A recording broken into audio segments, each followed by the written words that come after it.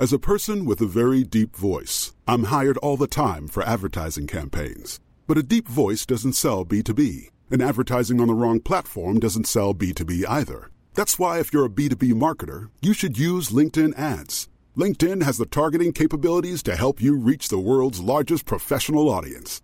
That's right, over 70 million decision makers all in one place. All the big wigs, then medium wigs, also small wigs who are on the path to becoming big wigs.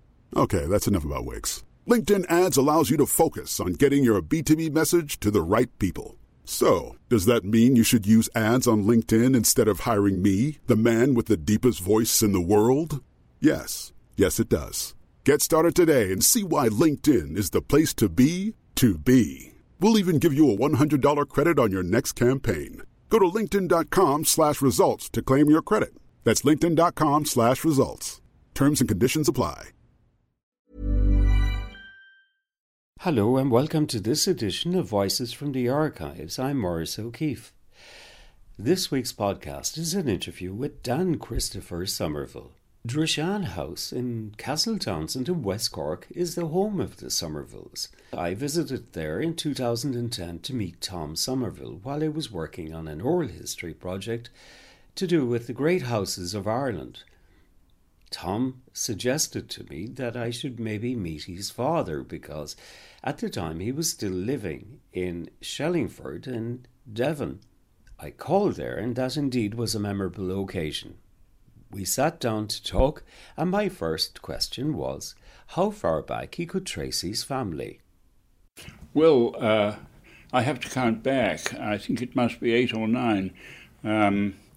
The first Somerville to come over and exchange Scotland for Ireland was a man who started life as a lawyer, and then when the Cromwell and his lot disappeared and the king came back to England, he saw that the glebe lands that belonged originally to the Church of Scotland would be coming back on the market again, and so he hastily read for holy orders. He got them in a year and was inducted into the parish of Leswalt, which is quite close to Ireland, at Stranraer. And they didn't like, the people who had the glebe land and farmed it didn't like the idea at all, and they attacked his surveyors who were surveying the glebe land for him, and they drove them off, cutting their ropes and things. However, he hadn't been a lawyer for nothing. He got the Privy Council to send them back with a posse of soldiers, and this time he had no trouble. He got in, he got his glebe land, and he lived there from the early 1660s until 1688. But unfortunately in 1688, Black William came to the throne, and his parishioners sent a message to him to say they were coming to burn him out. And he and his family had to get on horseback and clatter down into Stranraer and look for a boat to take them to Ireland, where he had a cousin in Larne on the other side of the water. The only boat they could find was an open boat. I don't know what time of day or night it was, but whatever, they piled into it. He and his wife and his son-in-law and daughter, his son-in-law and daughter, and my direct ancestor, the first of the Toms, and who was 1 year old at the time, and they rowed across the straits, and they did, in fact, end up at Larne, and that was their arrival in Ireland. Well, this is still a long way from the southwest of Ireland. Oh, indeed, yeah. It is. The old man, the writer to the Signet, and the chap who was put out of his benefice, he didn't last very long. He died, they say, a disappointed man somewhere on the shores of Loch Ness. And anybody who knows Northern Ireland knows that Loch Ness is not the place for a disappointed man to spend very long. But his son, there must have been money, I think, brought over at the same time, because his son, my immediate ancestor, the first Thomas, was able to go to Trinity and read theology, and in due course get himself inducted into the Church of Ireland, and got the living of Castle Townsend right down in the south, or Castle Haven, I should say, as it was then. Mm-hmm. And he lived in the old church, in the what is now a ruin next door to the old church, which is also now a ruin too, in Castle Haven. And it's also connected to Dean Swift. I mean, it has a connection with the... Oh yes, the Dean did in fact stay the night with my ancestor, and his spirit, my ancestor's spirit, was conjured up by my great aunt at a séance, and he was supposed to have said to her that the Dean had a bark like an ill-tempered dog, but he was as honest as God's angels, and that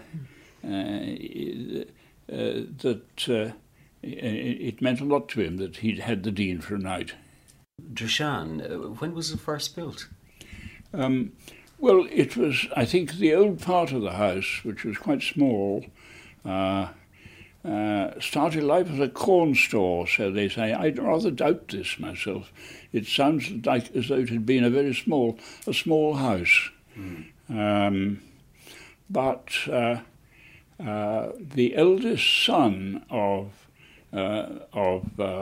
my immediate ancestor, Thomas II, we can call him if you like, he was destined for the church as well, but he lost an eye. And in those days you had to be presented to the Lord as a complete unblemished sacrifice, not only in mind but also in body. So that the fact that he'd lost an eye meant that he couldn't become a clergyman. And so he went into business, and he started running ships from Castlehaven to the Caribbean and to Newfoundland, and he made a very good thing out of it. And I have seen in the Hibernian of the day in the 1770s an advertisement for the good ship so-and-so, 280 tons burden, will be sailing 6 months from now from Castlehaven, and there will be a coastal ship calling in at all the ports from Cork down west to bring people into Castlehaven where they can join this ship. So he was very much a merchant. He was very much a merchant. He was known as Tom the Merchant. And he had the money to buy land, first of all. There were about best part of 1,000 acres originally he bought along the seaboard westwards. Mm-hmm. And taking in Whitehall and all those places? All those places, yes.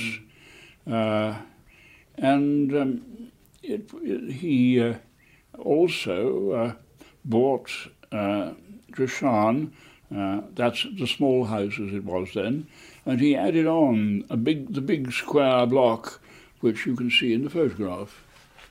Yes. And we don't think he employed an architect.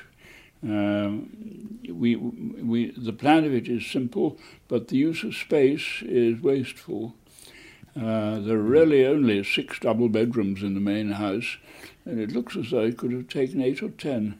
Well, there's a fine entrance hall. Yes, there's the entrance hall, which originally was the counting house, because the old man who built the house wanted to keep the business going. Mm. And so what is now the hall was originally the counting house. Mm-hmm. And then to the left of it was a dining room, and then next door to that was the original front hall, which has been closed off and is now used as a library. Mm-hmm. And then southward again is the drawing room, into which children were only allowed on sufferance and seldom. And next door to that is a place always known as the library, and was originally, I think, designed as a library. When I was a boy, they ran a sort of lending library to people in the village who wanted to come and borrow books. Very interesting, yes, indeed. So they gave out books locally. They gave out locally, books to local people. Coming on then to the next generation. And Thomas III, the original idea, I imagine, of Thomas II, his father, was that his son could get out of trade and live the life of a gentleman, justice of the peace and all that. And that's why he bought all the land, which was let out to tenants. Yeah. And the tenants provided the income to keep the house going. I see. So that the man at the top didn't have to do any work. And he was a magistrate, I think, and that kind of thing. That was all right, you see. But unfortunately, he did two bad things. Because he had no business experience, he went and backed a bill for a friend who subsequently ratted on him and disappeared. Really? And he then contracted jail fever, that is typhus. As a result of being a magistrate, he must have caught it from one of the prisoners. And he died. And his widow, his unfortunate widow, was pregnant with, I think, her 11th child. Yeah. And in no sort of state to look after affairs. So matters were taken in hand by one of his brothers who was living in Skull, in a house called the Prairie, and I don't think he behaved well. But, in what way now? Well, they sold land in order to finance things, because the eldest son was not, hadn't attained his majority or anything like that. And they sold land when they had no need to. And also they sold belongings out of the house. They sold the dining room chairs. I know this for certain because I know who ended up buying them. That was the wife of Mrs. Bernard Shaw. And Celia and I have seen those chairs in Shaw's Corner. Oh, but that's fascinating. Mrs. Bernard Shaw was a cousin. Mrs. Bernard Shaw was a cousin, in fact. Yeah. And indeed, when my great aunt, finding that these chairs were coming up at auction, decided to go off and buy them, Mrs. Bernard Shaw, who was staying as a cousin in the house, said, "Oh, well, I'll come to the auction with you." Having much more money than my great aunt, she outbid her for the chairs. That was Edith Somerville. Yes. My goodness, yeah. Isn't that interesting?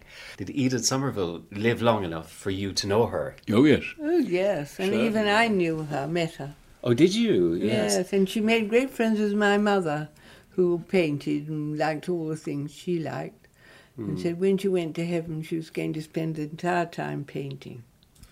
So she loved painting. How would you describe her yourself, Dan? Describe Edith for me. Well, as I knew her, when I knew her, I was not in the least terrified of her. She was just you could treat her in some ways as a contemporary. She had a sort of contemporary view of some things, but on the other hand, at the age of nearly 90, she was just short of her 90th birthday when she died, she was also a child of her time. and she was really very nice to us. She saw us as the sort of end generation, the latest generations that she would see. She was sweet, yeah. And she was very easy and good with us. But the generation before me, that's to say my mother's generation, not including my mother, who had plenty of spirit of her own, were frightened of her. They thought of her as as somebody with a violent temper and a bit of a tartar. Really? But this was this was the time that children were only meant to be seen, not heard. Yes, that one. But our generation was not like that. You played backgammon. We played backgammon with her. She used to cheat at backgammon. Did you see her at work painting? No. I've seen her come in from painting out of doors with a freshly done oil painting. Really? Yeah. Which the family admired tremendously. I didn't think myself it was all that good, but this was the difficulty with her generation particularly, that everything that she did was admired uncritically. Was it? Indeed, yes. Yeah. She lacked helpful criticism. Mm-hmm. She had 3 exhibitions in London, put on by an admirer of hers in London, someone called Mrs. Anstey. And I believe they were quite successful. I think it was the Goupil Gallery that put them on. I think they were quite successful. But money was always easy come, easy go with her. It wasn't she was that an immensely generous woman. Was she? Yes. So money wasn't important Money to her. wasn't important But she to had her. the hands, didn't she? You couldn't really. I mean, it was cheaper to run a pack of hounds in the 1910s and 20s than it became later. Mm-hmm. But it's still quite expensive, and there were never enough subscribers to cover the cost. And who was living in the house at that stage? The house was owned by my Uncle Cameron, who was abroad a lot of his time as a soldier. She used to write long letters to him, but effectively she was running the place herself. Mm-hmm. And she ran it really, I suppose, for the best part of 60, between 50 and 60 years. And so, but she would have had plenty of domestic staff. Plenty of help. Mm-hmm. There was never any trouble about that. She was living, between the wars, she was living permanently with my great-aunt Hildegard, her sister, who paid her share. They both contributed together. She had married Egerton Coghill, into the Coghill family she'd married, but he died in 1919. Mm-hmm. And after he died, she came up to live at Dresham with her sister. And then in 1921, my great-uncle Cameron retired from his job as Kneller Hall, where the English bands are trained. Mm-hmm. And he was a bachelor, he never married. So he came to live with them. Yeah. And that was the 3 of them, then lived there together all the time between the wars, up in fact to 1942 when my great-uncle Cameron died. You have a very nice room set out in Dresham with all the letters and memorabilia from her own archive. Yes, we wanted to do this partly because it made a good use of her studio, which had been used previously as a sort of junk room, where you put things that you didn't want to throw away, but you didn't actually need. and the room became chaotic, and it always was in my parents' time, a chaotic room. And we were able to get old display cases from the Bodleian Library. They didn't need them anymore. And we bought ourselves a trailer over here, and a second-hand trailer. We loaded these exhibition cases, which are excellent, although they are either Edwardian or late Victorian, but that suits the house. And we brought them over to Ireland. And we couldn't get them in through the door. We had to take out a window in order to get them all in. But that's where they are. Your father was Desmond. He was in the First World War. Oh, he was. Yes, very much so. The family took to going into the South Wales borderers. And why was that, do you know? Well, nobody quite knows, but I think Neville Coghill in the 1870s won the VC at Isandlwana in the Zulu War. And he was the first to go into the South Wales borderers, which was, of course, terribly badly cut up at Isandlwana. Yeah. And after that, my father went into it. I think that quite a lot of both my father's generation and my grandfather's generation went into the services because it offered plenty of sport and plenty of outdoor life and a lot of comradeship. A famous fox hunting character said, it's the sport of kings, the image of war without its guilt and only 5 and 20% of its danger. And so I think that's how they regarded it. Where was your father fighting? Well, he had really no fighting to do until the First World War started. Yeah. And when that started, he was abroad. His regiment was abroad. They came back as far as Suez in Egypt, and there they became part of the expeditionary force that was going to Gallipoli. Oh. And he was in the landing at Gallipoli. The Turks, of course, knew that something was coming, undoubtedly, because very little attempt was made to conceal it. And my father and his men were put into a whaler commanded by a 16-year-old midshipman, and completely unexperienced. Completely inexperienced. Nobody had done anything like this before, and they rowed in this whaling boat. Fortunately, they made an unopposed landing, and were able to get up a place so steep that the Turks hadn't bothered to fortify it. And they got above the Turks, and they shot at them. But the men were so excited, my father said they couldn't hit anything. So he survived that. But, I mean, that was that battle at Gallipoli was an awful lot of soldiers died in that. Oh, great many. My father was very lucky not to be killed at the landing.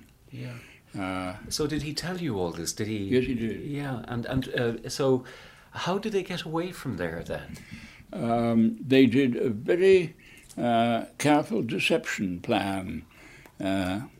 They put up dummies in the trenches here and there, and the Turks seemed to have thought that the trenches were still fully manned, and they weren't.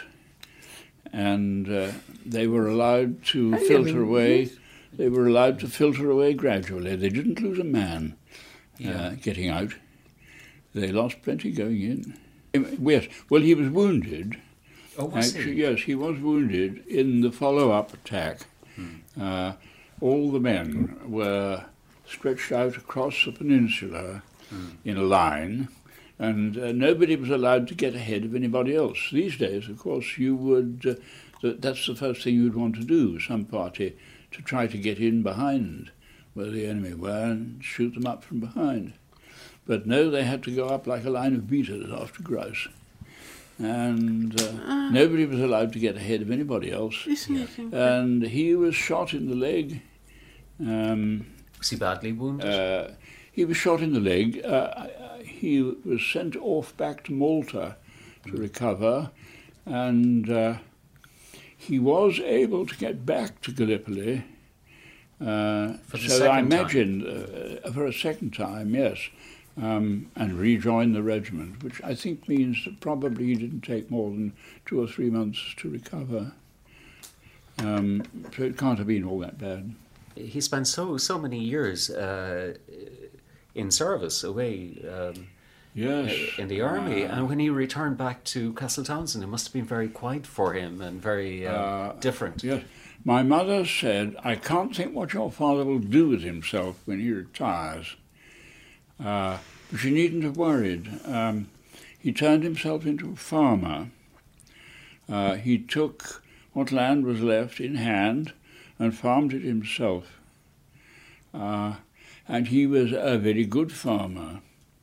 But the trouble was that he had no idea that if you've only got 33 acres of arable and 100 acres of rough woodland, and you employ 2 men, and you employ 2 horses as well, and you don't have a tractor, that you cannot make any money.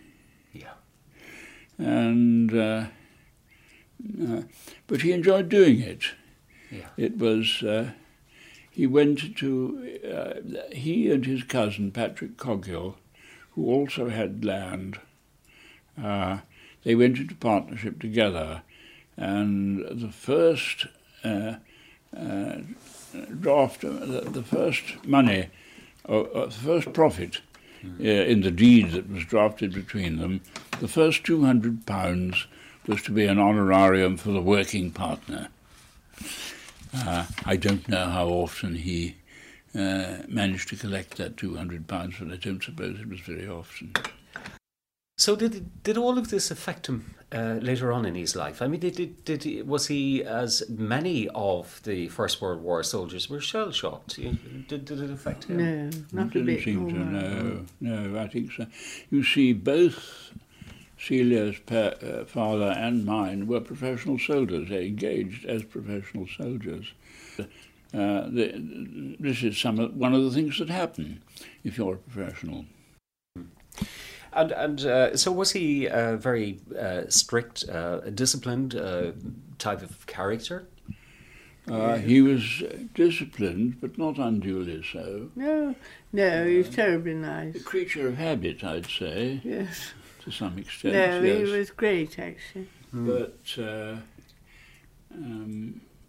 I think he found it difficult to make the transition between somebody that you ordered about for their own good and somebody who made decisions for themselves but could turn into a companion. Yes. He and I made a long trip by car together out from England to Turkey, where we were working at the time. What were you doing? I was working for the British Council in Turkey.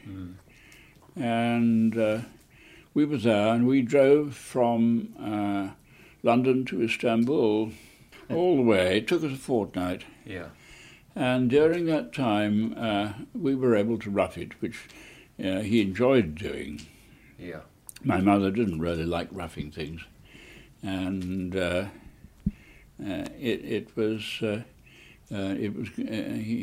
he liked that and we got talking as two individuals together, and I think it did him a lot of good.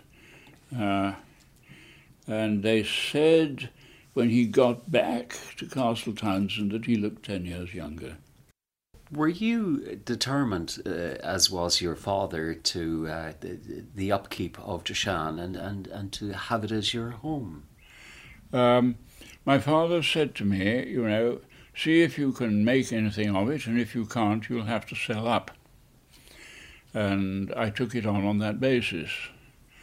Had it been really necessary to sell, we would have done so, because I mean, much as one loves these places that one has spent time in as a child and as a boy, I always think that people are more important than places in the long run. And if somewhere is no longer possible for people to live a good life in, then they should go. But luckily, it never came to that. Was there any sense of responsibility towards the upkeep and the management of your ancestors' place? Now, I know you told me that people are more important than place, yes. But was there a sense of place? Very much a sense of place. I think so. When people who are now dead, but whom you knew, lived in the house, something of their presence you can feel when you go there yourself. And although none of us have ever seen or even felt a ghost there, other people have done so and have told me. I've been told that people in the village will think twice before they come up the avenue at night.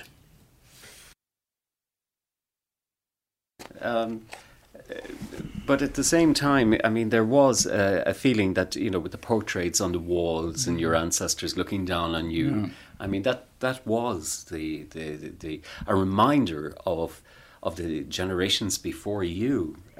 Yes. But yeah. So you were there in the 80s and 90s, and you were spending more time there, I suppose the next generation, Tom, he took a great interest in Indrishan. Oh yes, he did. And it's lovely to see that he did, and that he's married someone who is fitting in there, although it's not the life that she ever expected for herself, I think. But she is sort of fitting in now and becoming part of the place. I must say, coming here today and sitting down in your company and talking to you has been wonderful. And so, Dan, thank you so much for your time. Thank you. Not at all. It's been a pleasure. We've come to the end of this week's podcast with Dan Christopher Somerville. I hope you enjoyed listening to him. And if you would like to hear his full interview, it's available on irishlifeandlore.com. Botox Cosmetic, out of botulinum toxin A, FDA approved for over 20 years. So, talk to your specialist to see if Botox Cosmetic is right for you. For full prescribing information, including boxed warning, visit BotoxCosmetic.com or call 877-351-0300. Remember to ask for Botox Cosmetic by name.